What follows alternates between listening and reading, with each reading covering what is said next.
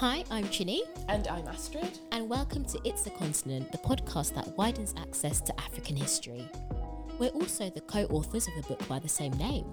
You can find out more information about us on itsacontinent.com. So we're here to challenge the common misconception that Africa is a country and appreciate the identity of each nation.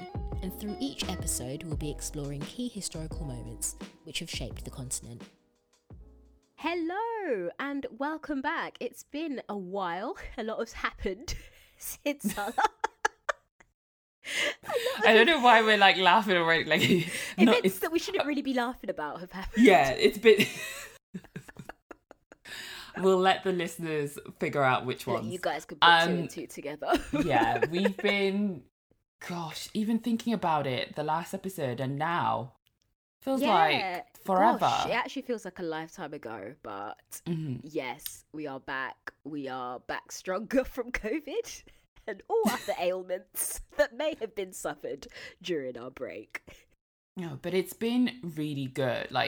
It's been a really nice time off. Not that we actually feels like we ever take any time off. Yeah. It's been also nice taking the book out and stuff. And seeing it out and about. Yeah, and seeing your faces and people coming up. Like, honestly, it's been amazing. Like, incredible just to see it out there and the response to it and stuff. Absolutely. If you are new to the podcast, welcome. We also have a book, which is what I was just, in case you haven't noticed, which you can also get on hardback, audiobook, and ebook. But honestly, we're really happy to come back because we just needed to. I was going to say we needed to chat, but we speak every day. So it wasn't a time off from us talking to each other. It was not. It intensified. Yeah, it actually got a lot, but we've also got some exciting things coming up in October. So yeah, a couple of more events and stuff. So make sure, if you're not following us, please make sure you're following us on social media, on our website, which I will be updating, just reminding myself. But yeah, welcome back. Welcome. Let's do this. Yeah, let's get straight into our African Pride. And this week's African Pride is going to Ahmed Salami. And his story on BBC Africa really, really made me smile. It was doing the rounds online and I was literally just sending it to all Nigerians in my contacts list. I wasn't like an auntie, don't you worry. So Ahmed forwarded many times.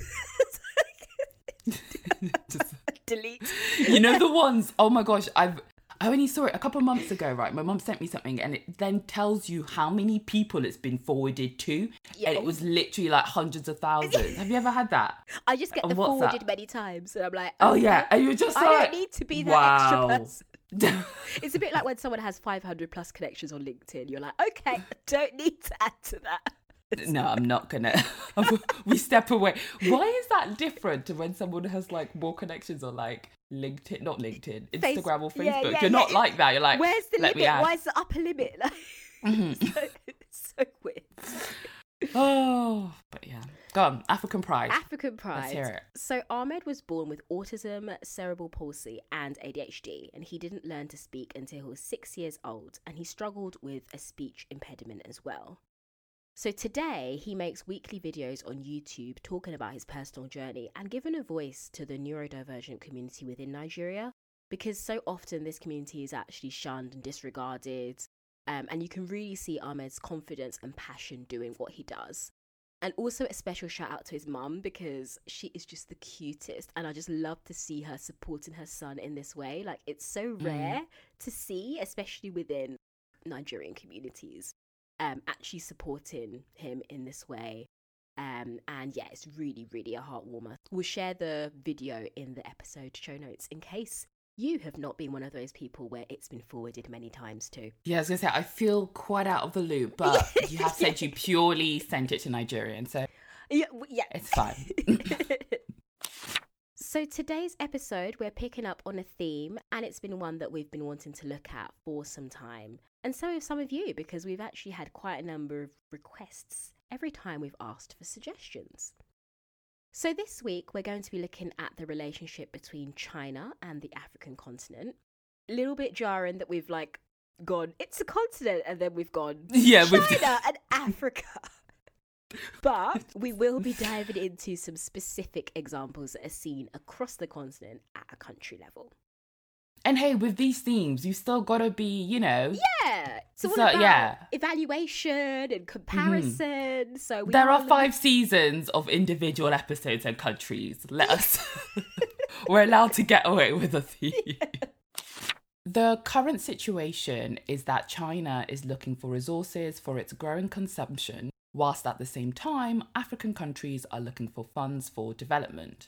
What we're now seeing extensively across varying corners of Africa is Chinese state-owned firms building large-scale infrastructure in exchange for access to minerals and oil. Of course. So much so that in 2009, China became Africa's largest trading partner.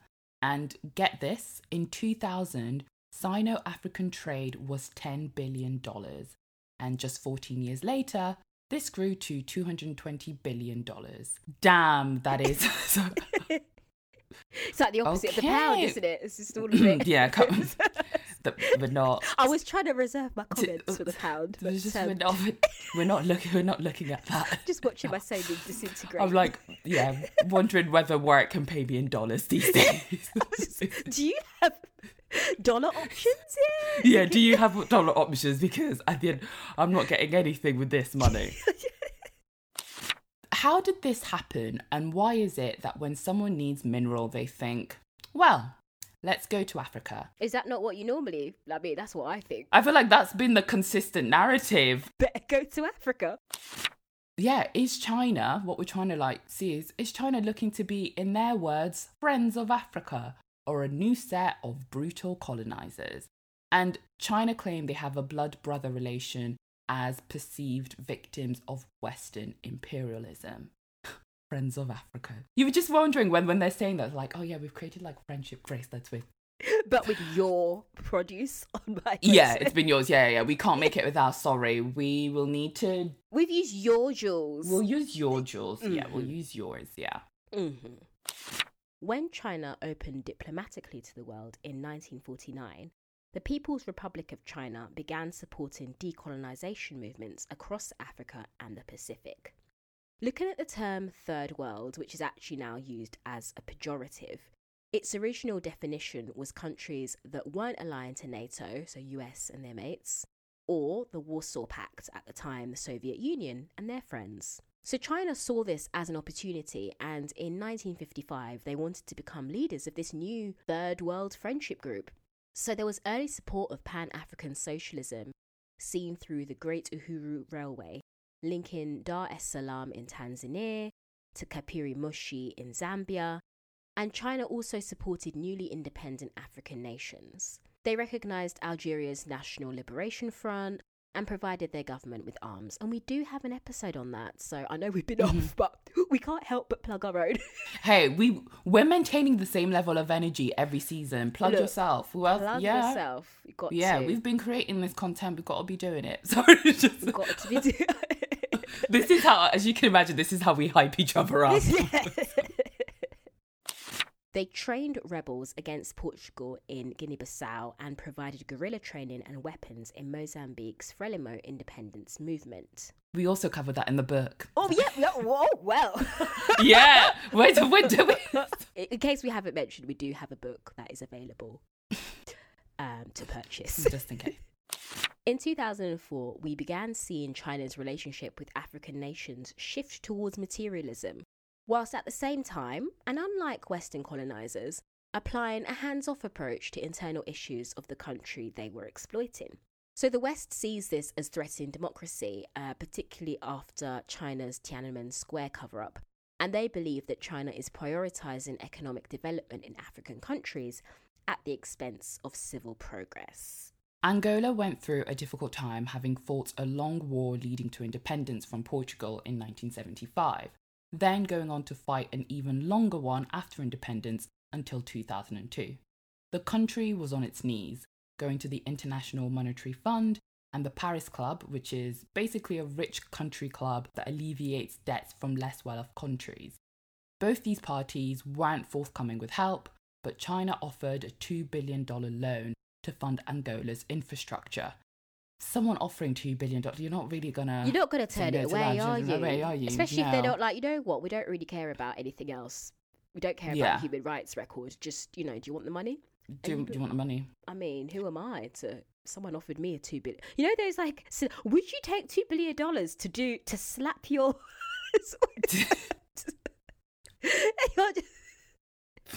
Yeah. Would you let this person punch you in the face? Yeah. I'm literally like, do you know what? At Some this rate, I don't even need 2 billion. I was going to say, like, I'm not going to lie, I'd probably do it for like £500. But pay me in dollars. Yeah, $500. These hypotheticals need to be in dollars now. We need to be in dollars. You cannot be, you can't be doing hypothetical in pounds because you might as well not do it. Might as well be giving me Naira, mate. This has become a bit of a blueprint to Chinese-backed loans to African countries. Resource for Infrastructure, also known as R4I, is a type of investment contract where natural resources are given in exchange for national infrastructures, either resource to mine or oil fields, for example. Surprisingly, this isn't unusual and has happened in the past. So in 1958, Rebrand Merchants Japan provided India with a concessional loan to develop iron ore mining in Goa in exchange for 10 million tons of iron ore annually for the next decade. Japan also employed this method in China in 1978, financing modern plants, industrial technology, and materials in exchange for China exporting crude oil and coal to Japan. By the end of 1978, China signed 74 contracts with Japan to finance infrastructure projects to be repaid in oil. That's what I'm saying, they learnt it from the greatest. They definitely did.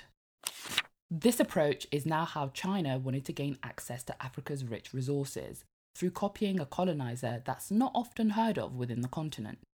The resource-rich country gives China rights to exploit minerals or hydrocarbons, oil, and in turn, China uses the mineral or hydrocarbon exports to pay for the cost of construction, meaning this doesn't cost them much to facilitate. It's a very economical form of colonising, if I do say so myself, or like perhaps neo-colonising as well, because it's like... Yeah, but I guess they're acting as a company, because, it's not actually too dissimilar to what a lot of multinational companies do. No, definitely, because you're kind of saying like, well, we'll do your infrastructure thing, you then just have to give us what you have available to access. Yeah, basically. And we'll exploit that. So you're not actually having to... Well, it's not... There's no net loss. Yeah, there's no loss, essentially. Passive income. Yeah. Mm-hmm. But that is also sort of problematic, isn't it? Because how much of these minerals and how long will you have access? Like, that can't be your main source. Like, the economy has to be built up. But I guess it's sort of like a chicken and egg situation. Because you obviously need to then develop the infrastructure to really enable you then to really build your economic infrastructure. Drums, to be honest. Don't. Never thought we'd see it described as drums. Yeah. History for Huns. Yeah. This is something you don't want Kwasi Kwarteng on, to be honest. Oh, I didn't want to bring up his name. I really didn't. But I'll leave it in anyway. It sounds like a rip-off. But at the same time, a lack of infrastructure can have dire consequences for populations, with it being thought that Africa loses 2% of economic growth per capita because of inadequate infrastructure. Ultimately, Angola's cabinet approved the R4I, with 4 infrastructure contracts approved in 2006 for a fibre optic network, health, social, energy and water improvements, coming to a total of $1.1 billion. Also, just thinking about it, right, the things that are being invested in, we say a lot of these countries gain independence. We don't say that it's fact. Yeah. But only recently. And so if they're trying to catch up, this is in a way the quickest.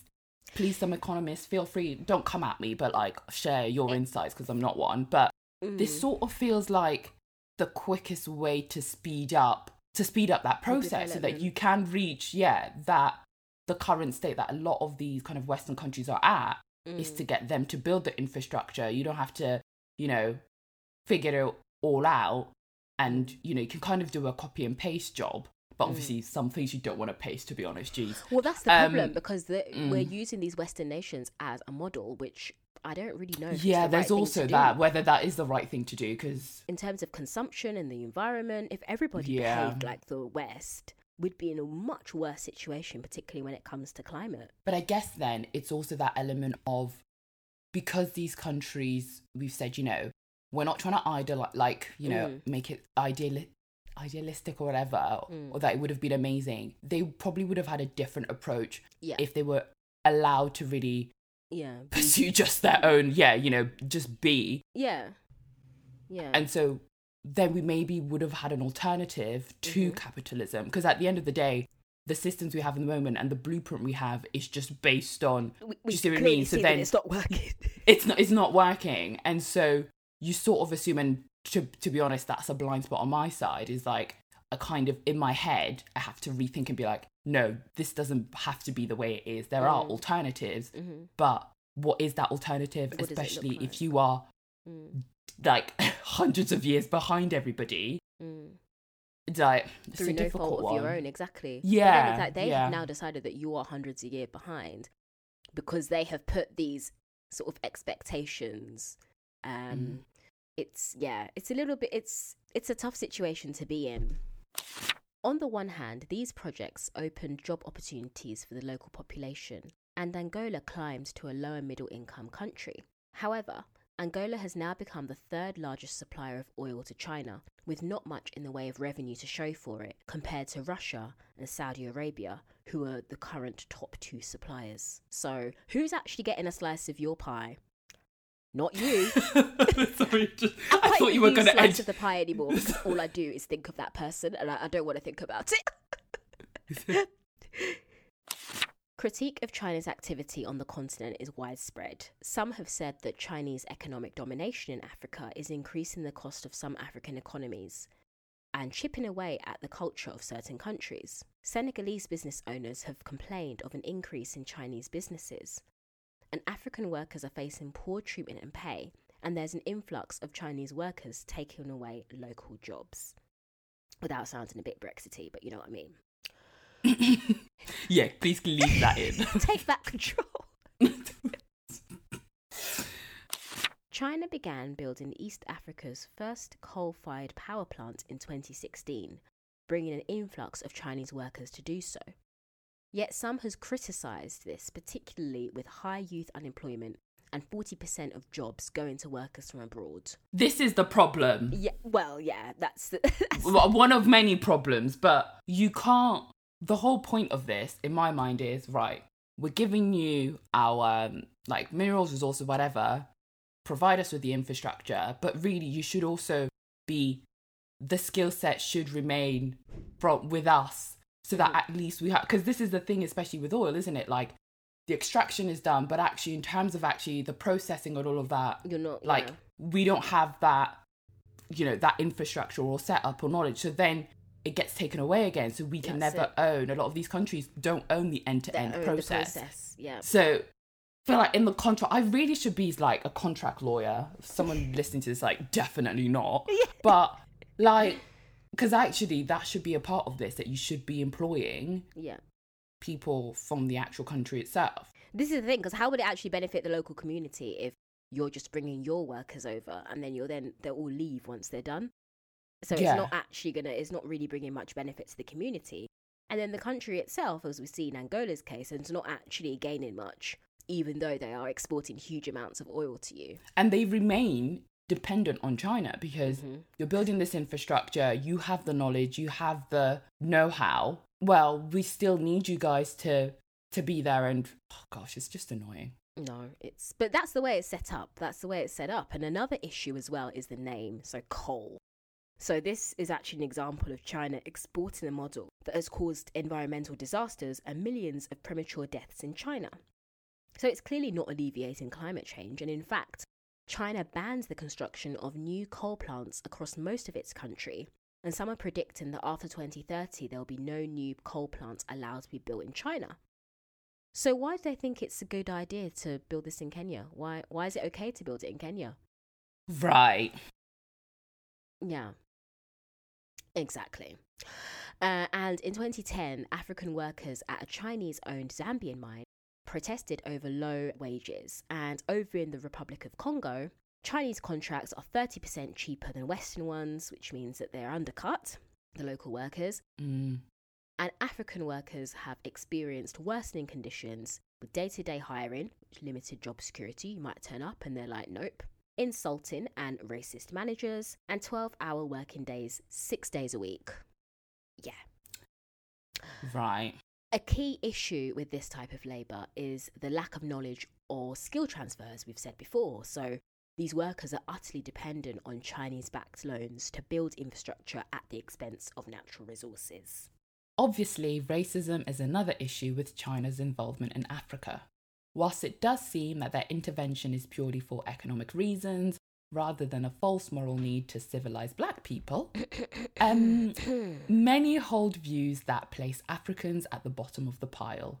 Some Kenyans are wondering if their leaders have now welcomed an influx of powerful racist foreigners to shape the future of their country. It's a yikes for me, dog. A Kenyan newspaper, whilst reporting on a 300-mile Chinese-built railroad between Nairobi and Mombasa, described an atmosphere of neo-colonialism for Kenyan railway workers under Chinese management. This railway is Kenya's largest infrastructure project since the country became independent from British rule in 1963. Some workers were subjected to demeaning punishment, whilst Kenyan engineers have been prevented from driving the train, except when journalists are present. Of course, it's only... It's a PR exercise. It's like when they just find the one black person at an organisation. Sorry, could you just come to the front, please? You're like, it's my first day. I'm literally on the grad scheme. Do you see just the same face? You're like, wow, this person is really high active. Up. No, they got, They are 21 and they have just rolled off. Honestly. A young Kenyan woman described how a Chinese manager slapped her Kenyan colleague over a minor mistake. Mr. Ocheng, an employee of a Chinese motorcycle business, recorded one of his boss's rants, who declared that Kenyans were like a monkey people. Are these the people Africa wants to take charge of their development? And is the African elite the only party to gain from these transactions? Yeah, like, these racist views are just, deplorable, to be honest. But it's the fact that these are the people that are in charge of the development. It doesn't really scream Friends of Africa to me. No. And also it's the fact that it's the audacity of saying these things in the actual continent itself. Like, obviously, it is completely against it regardless in any setting, but to have the complete audacity to then be in that environment and actually feel the complete comfortable confidence to say that, and that there would be potentially, I don't know kind of what happened in this situation, potentially no repercussions. No, exactly. Is interesting. And I also recommend you watch Racism for Sale by Renako Selena. So she did an incredible job of investigating the racist videos which are popular across Chinese social media. And the main perpetrator of this was a Chinese worker who was sent out to Malawi to work, but actually ended up taking advantage of local children. So these attitudes are really, really entrenched. Ultimately, whilst some Africans view China's role positively, welcoming the minimal strings attached approach, they see China as a country that also went through a development phase with altruistic motives. And yes, these benefits are tangible with visible results. Jobs, improvements to roads, rails and bridges. However, labour unions, civil society groups and other segments of African societies criticise Chinese businesses because of the poor working conditions, the unsustainable environmental practices and job displacement. So China arguably negotiates deals which take advantage of African governments' weaknesses, which then enables corruption further. And without sounding like a right-wing populist, the African elite are rarely on the side of ordinary people, because if it's lining people's pockets at the top of society, then, I don't want to bring it back to this story again. Yes, but it's just a common theme throughout the world. We just noticed, but if people in charge are benefiting, they're like, oh, I have a nice shiny new bits and pieces in my city. But they don't really care so much that some of the poorest in society are having to work terrible wages and long hours for it, with a sprinkle of racism as well, which is just not acceptable, to be honest. And at the end of the day, the idea of exporting raw ideas out of Africa for your country's gain is a line straight out of the colonizer handbook, except that China were only about 200 years late. Right.